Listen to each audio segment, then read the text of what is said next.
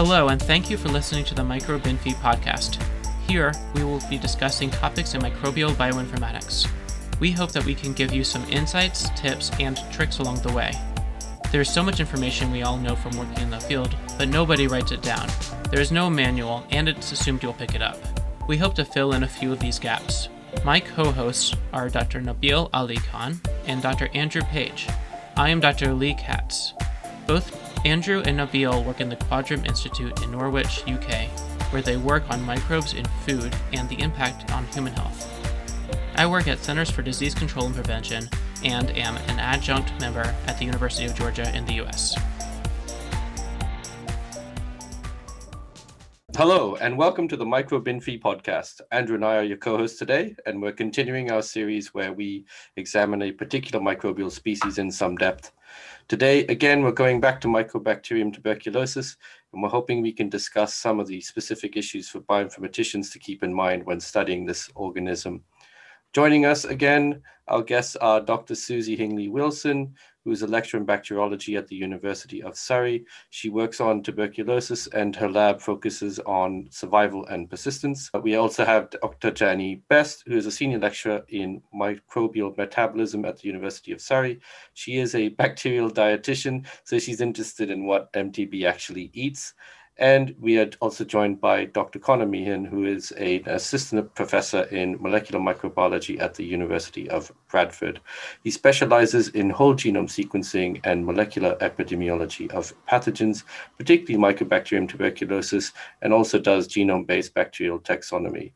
So let's start off with Andrew, who wants to tell us about software we've been developing. So I have actually developed software for TB, for bioinformatics software for TB, which is quite a surprise to everyone I know and quite shocking.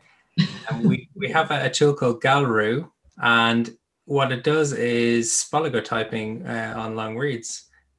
Originally, though, it was meant to do something totally different, but we reused the code when you figured out that wouldn't work, and it did work for TB. So thank God, and we have a preprint added on. So it just shows that you should never throw away a failed project. You can always recycle it in something else. But what it does is it just looks at long reads, does a bit of oligotyping. It produces some kind of numbers that people who like TB seem to be interested in. I don't know much about it, to be quite frank, but I understand there are many other bioinformatics tools for TB. And so maybe Conor can give us an idea of what's going on there, because I know you've written a review recently. Yes, well, 40 people wrote that review. I just coordinated them and did some of the writing myself. But bioinformatics in TB is very much a field that is changing by the day. TB was very clinician driven for a very, very long time. So what a lot of people think of as being basic biology and basic bioinformatics is kind of coming in at the end and then trying to fit into the systems that we saw before. So Galru, which is a good tool, and I've used it and it's good, I like it. It does oligotyping on long reads. For people that don't know oligotyping, it's essentially CRISPRs. It's the presence and absence of spacers in the genome. It's called oligotyping in TB because it is, but it's essentially CRISPRs. And it's the presence or absence of 23 of these that'll tell you whether it's a certain lineage or something else that's out there. So it's a lot of the tools now are, well, in the clinic, we did it this way. Now, can we get that information from the genome? And then a lot of them were built for the short read one. And now it's moving into can we do that with the long reads? But obviously bioinformatically, to a lot of people who are using the tools, they're like, but this is the same. But obviously bioinformatically, we know that this is a completely different program in order to do that.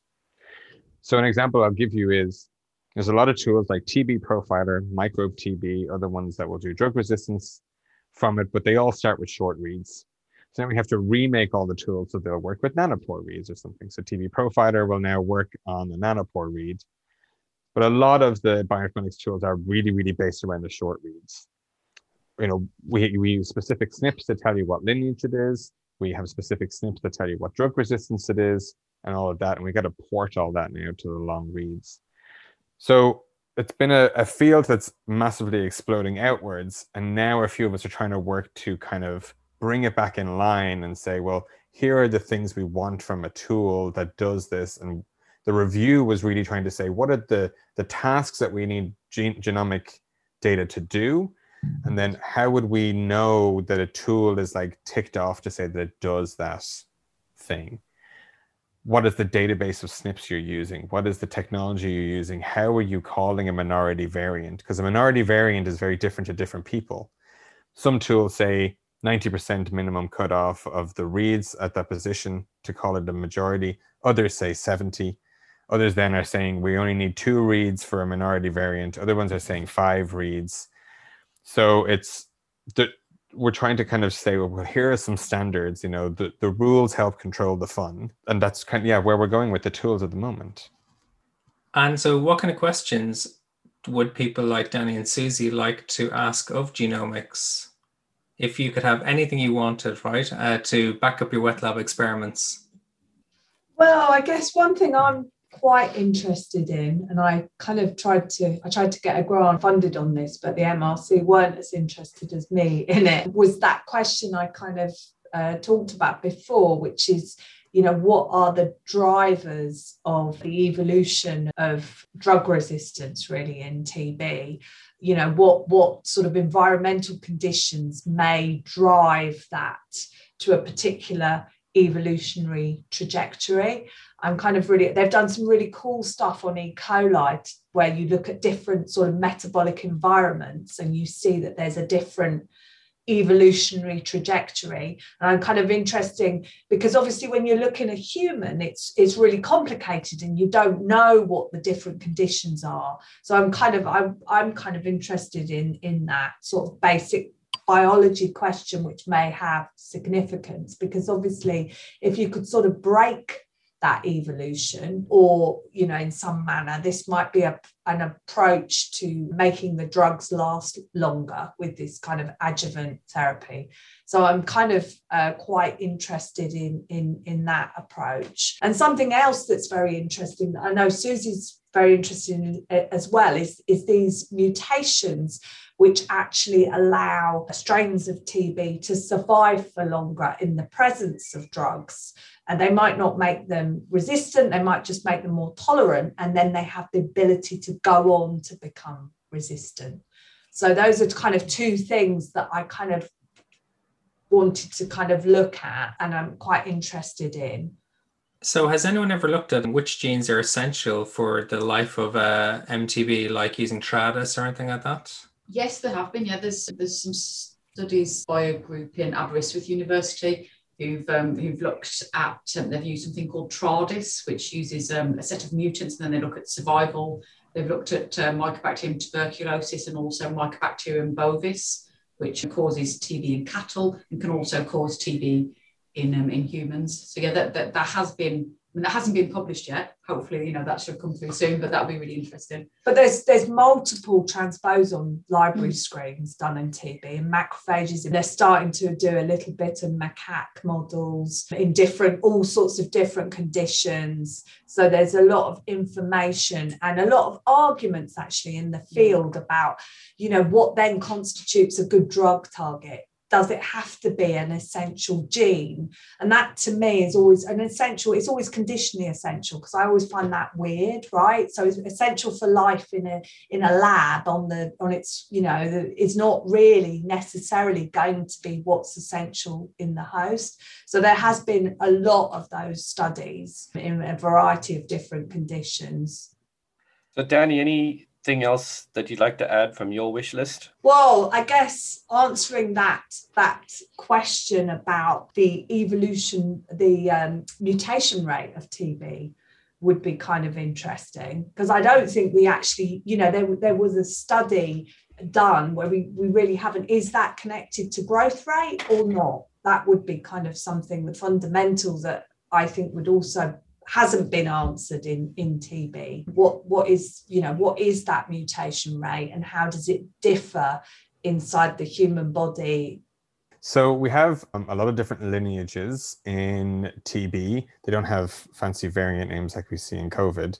It's just 1 to 9. Mycobacterium tuberculosis is a species, and we refer to it as Mycobacterium tuberculosis complex. The diversity that we know of is growing and growing and growing. So up until a few years ago, we only knew of 6 lineages. Then a 7th one came out in Ethiopia. We found one which we call lineage 8, then in Rwanda and Uganda. I was also part of another one that found lineage 9. So it's growing and growing and growing as it go along. Now, some studies have looked at the mutation rates of these different lineages and found that they are slightly different between some of the lineages. They tend to hover around the 10 to the minus 6, 10 to the minus 7, which is per generation, right?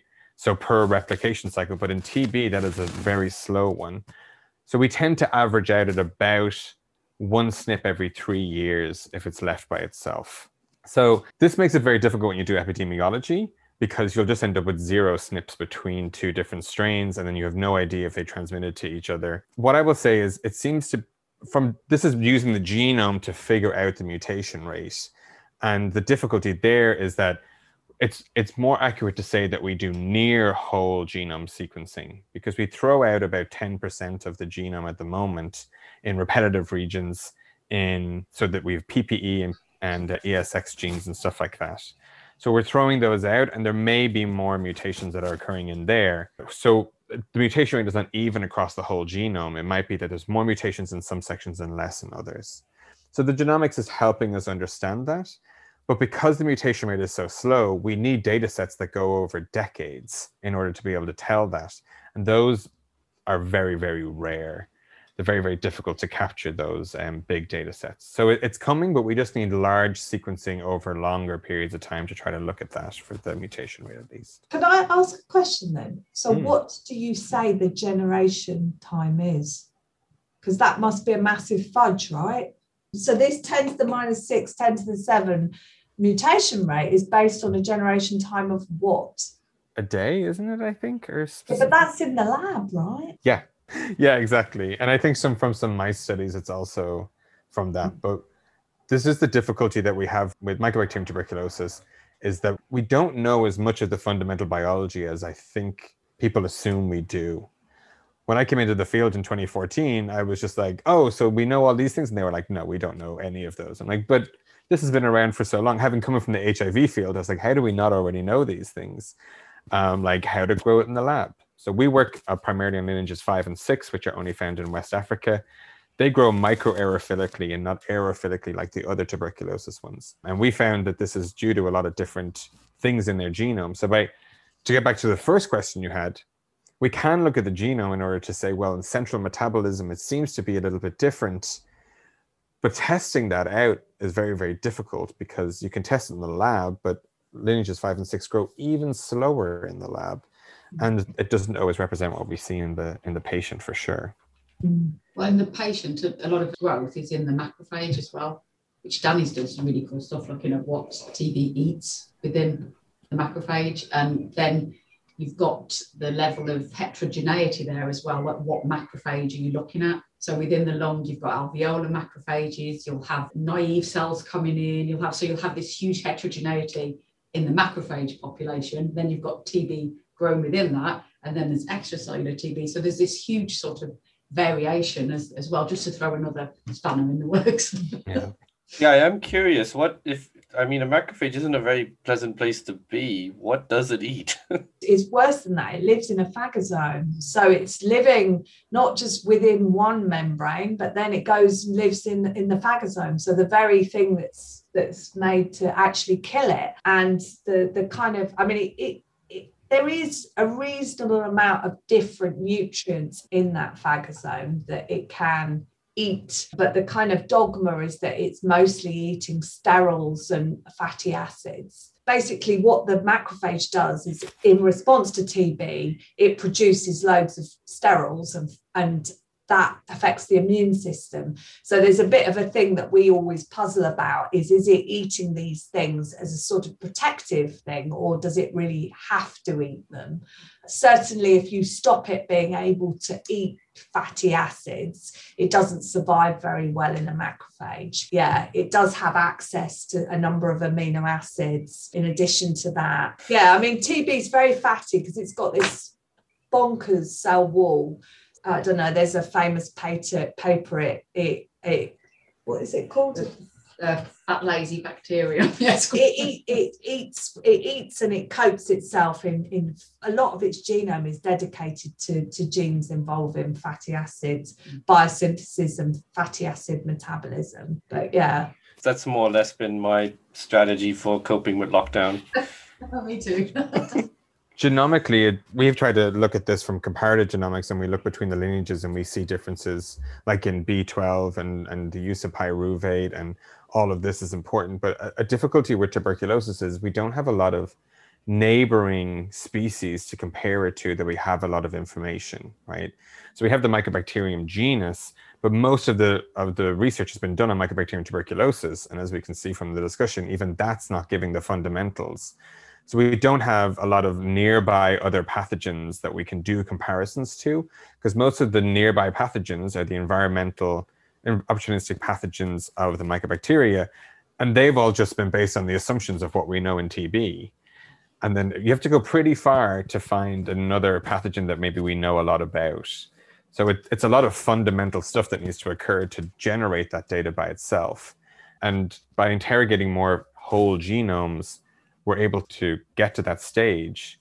And there's some really cool things, like, for example, BCG and TB, we found metabolic differences that you can't actually explain by the genome. Probably not what we want to hear on this podcast, but you know that actually BCG has the same genes, but there's obviously something that's, you know, also happening, which means that BCG, despite having the right genes to grow in whatever it is behaving differtory. So work is moving to the transcriptome level and the proteome level now. So we're getting there with the genome. We're starting to move towards long reads and finding gene differences and stuff.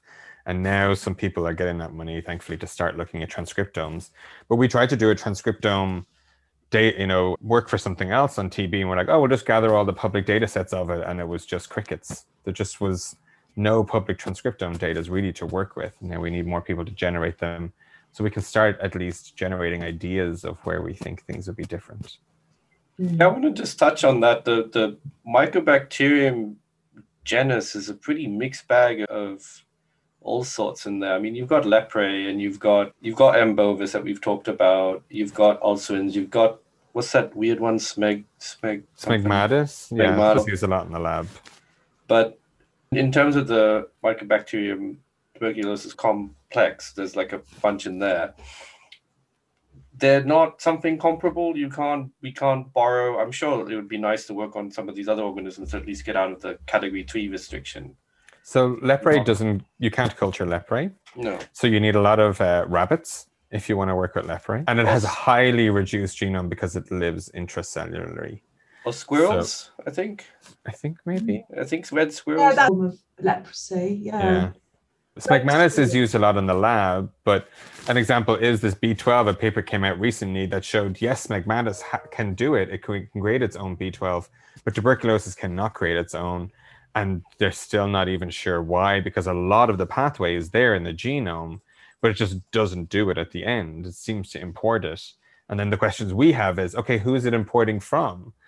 Because there's very few other bacteria that are living in these phagosomes with them. So who's creating the B12 and the pyruvate and everything for the TB to? So we made a genome scale metabolic model of TB, and recently I had a fantastically talented scientist who came from Colombia, and he basically created all the genome scale, because we made the first one at Surrey and subsequently loads of people have made them.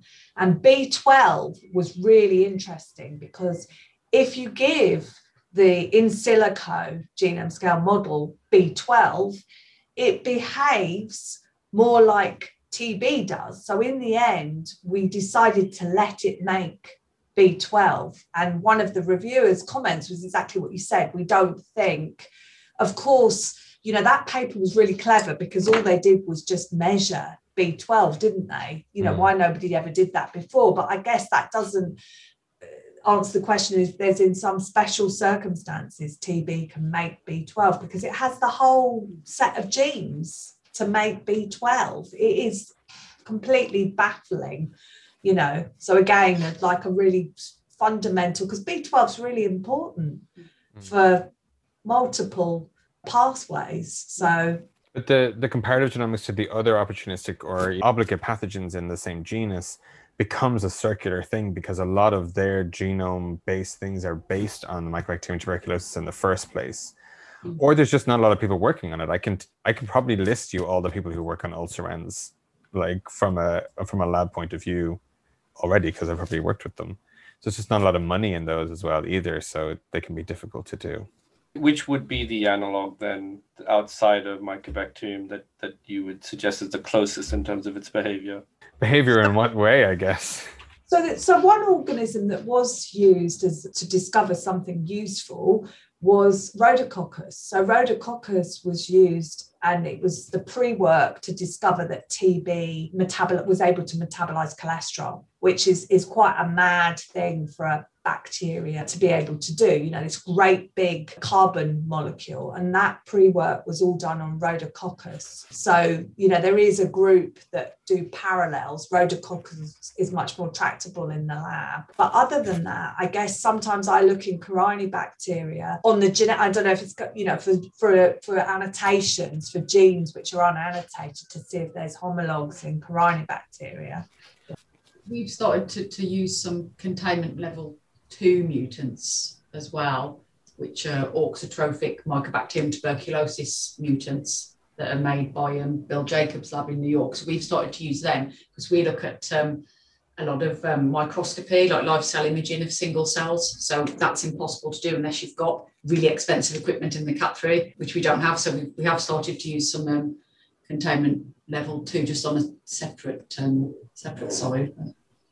So your closest genera are Nocardia, Rhodococcus, Corynebacteria, Gordenia. They're the other ones in the same family. It's also pretty sparse around that area of the whole tree. But it's getting better as more money is going in and we're able to do the genomes better and then at least pose questions to then go back in. We just need more people to fund people like Danny and Susie to do the fundamental questions. Yeah, so Susie, I think we haven't crossed to you. What would be on your wish list then? Love looking at things at the single cell level. So I think a lot of the time by taking this, you miss out a lot of these really exciting individuals. You miss out a lot of these subpopulations that are, like Danny was saying, are really important. So for me, it would be single cell genomics in TB and also single cell transcriptomics. So I know that's very difficult in bacteria, but I'd love to see more of that. I think there's a lot of people who are now preparing to try, not a lot, some people are preparing to try to handle that bioinformatically because the difficulties are this culture bias that we require if we are going to be doing things in the lab. So there's kind of 2 directions that bioinformatics is going in TB. One is really trying to work more on the clinical sample side and be able to do genetics and bioinformatics quick in an easy way that's reproducible in the clinic by people who don't use bioinformatics tools, which I'm sure everybody has problems in all different pathogens with that. Then the other direction is how do we make sure we have the entire genome? And how do we know that we're not just missing some sections, which means more closed genomes, more long read genomes, and the proper processing and DNA extraction for those. It's the same as it is in other pathogens. It just feels like it's a little bit behind in some ways. So Connor, you just mentioned bioinformatic tools for public health. Could you talk about what's happening in that space and particularly genomic epi? Transmission linking in tuberculosis has a very long and convoluted history. So you would start off with insertion elements and then patterns of insertion elements in the genome, and then matching them between 2 different patients and seeing if it has the same pattern, then you would say it's maybe in a transmission cluster. The spoligotyping that we talked about earlier with these CRISPR patterns, we have VNTR pattern-based ones that are in there called Miru VNTR. It can't just be called regular things. It always has to have its own mycobacteria in the name.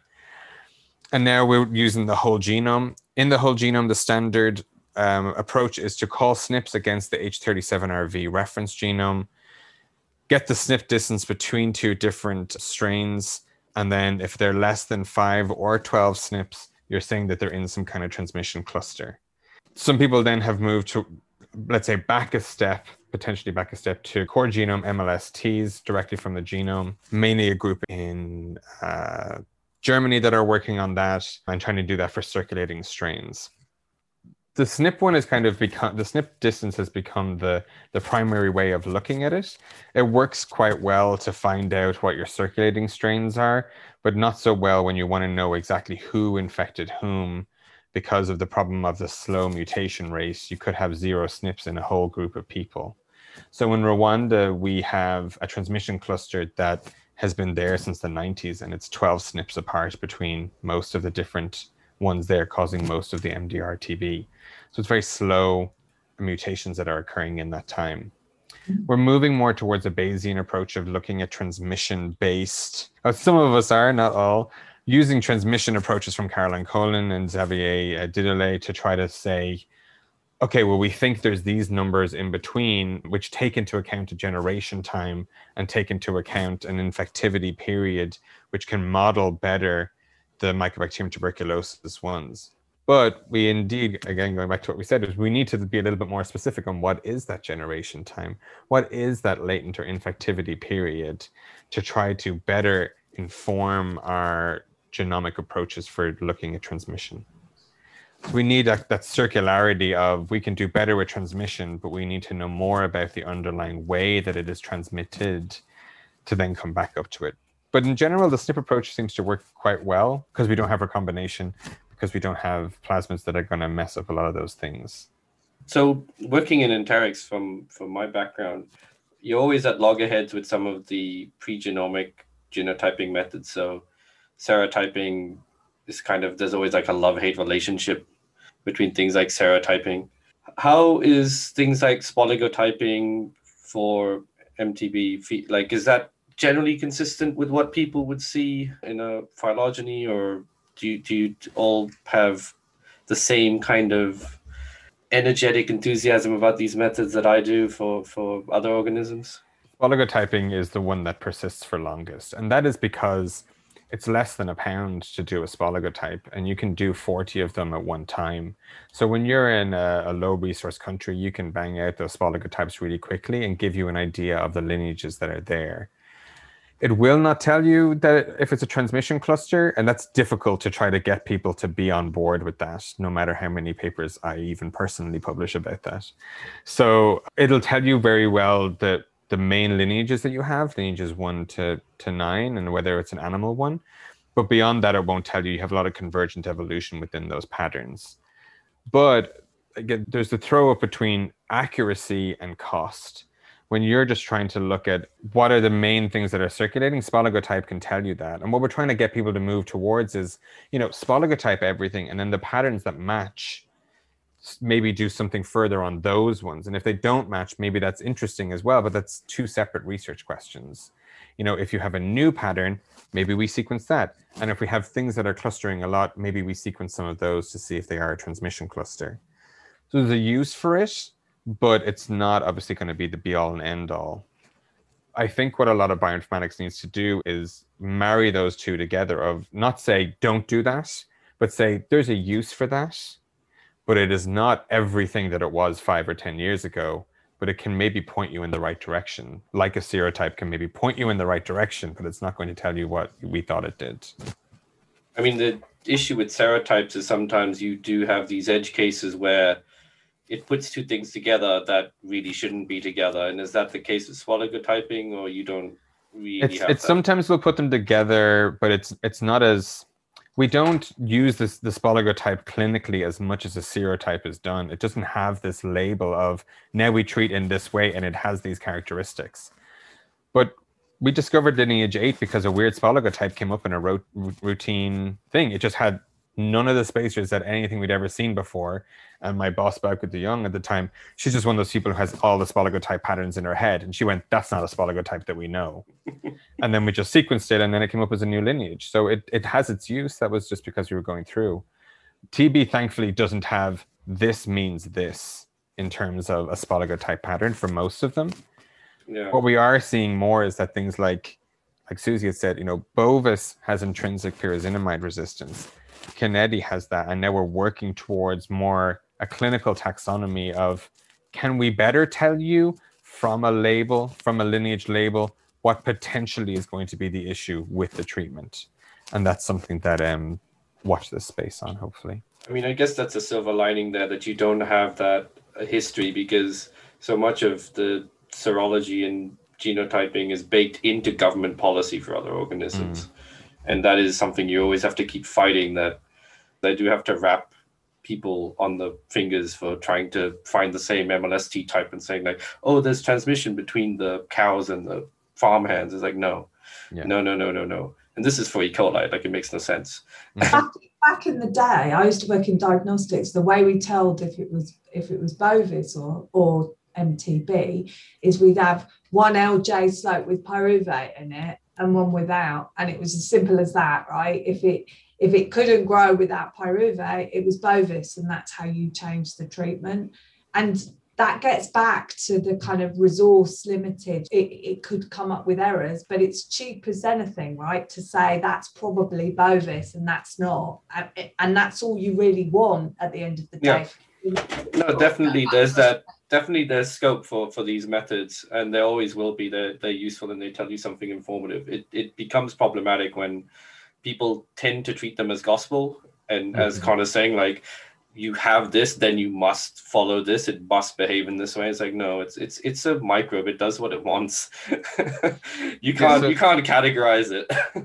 Also, it takes about a month for them to grow on those slopes. So we need the sequencing. We need something before that, because by that point the patient's already been given pyrazinamide and they've been on it for a month. And so we need both. We need the genetics straight away, which are fast and which will tell us what's happening. So any final comments from all of you? Anything you feel that has to be put out there in the community they have to be aware of? Well, I guess for me, the thing that we always say in the TB community, that in the UK, it's very difficult to get funding for research into TB. Mm-hmm. And, with a lot of the research funding being directed towards COVID, that we must not forget the other pandemics that are still going on, and that's not just TB, because part of the reason we had such a difficult situation with COVID was lots of people who worked on coronaviruses actually lost their jobs because they weren't considered interesting. So I think if the COVID crisis has taught us anything, it's that we need a broad brush of research, and it's certainly no time for complacency when it comes to Mycobacterium tuberculosis and tuberculosis. That would be my final. So to add on to that, what's interesting is that when the WHO released its top pathogen list, Mycobacterium tuberculosis wasn't on the list. And that's because it's actually a star at the bottom that says TB is so far beyond all of these, we thought it would just take up too much of the list. But the problem is that the funding agencies go, it's not on the list. So we're told that it's not on the top pathogen list and we should focus on the top pathogen list, where the WHO says, oh, everyone knows. And it's like, not everybody knows, actually. Most people don't know that TB is killing as many as the entire rest of the list combined almost. That was the same with the AMR list as well, wasn't it? It's exactly the same. It was not on there. So it's not on the AMR list either, yeah, despite it being 500,000 a year. Yeah, despite it being the top AMR pathogen, so yeah. All right, well, that's all the time we have for today. This is part of our ongoing series to talk deeply about a particular microbe. And today we've been talking about Mycobacterium tuberculosis. I want to thank our guests today, Drs. Susie, Danny, and Connor, for joining us. And we'll see you all next time on the MicrobeInfy podcast. Thank you so much for listening to us at home. If you like this podcast, please subscribe and rate us on iTunes, Spotify, SoundCloud, or the platform of your choice. Follow us on Twitter at MicrobeInfy. And if you don't like this podcast, please don't do anything. This podcast was recorded by the Microbial Bioinformatics Group. The opinions expressed here are our own and do not necessarily reflect the views of CDC or the Quadram Institute.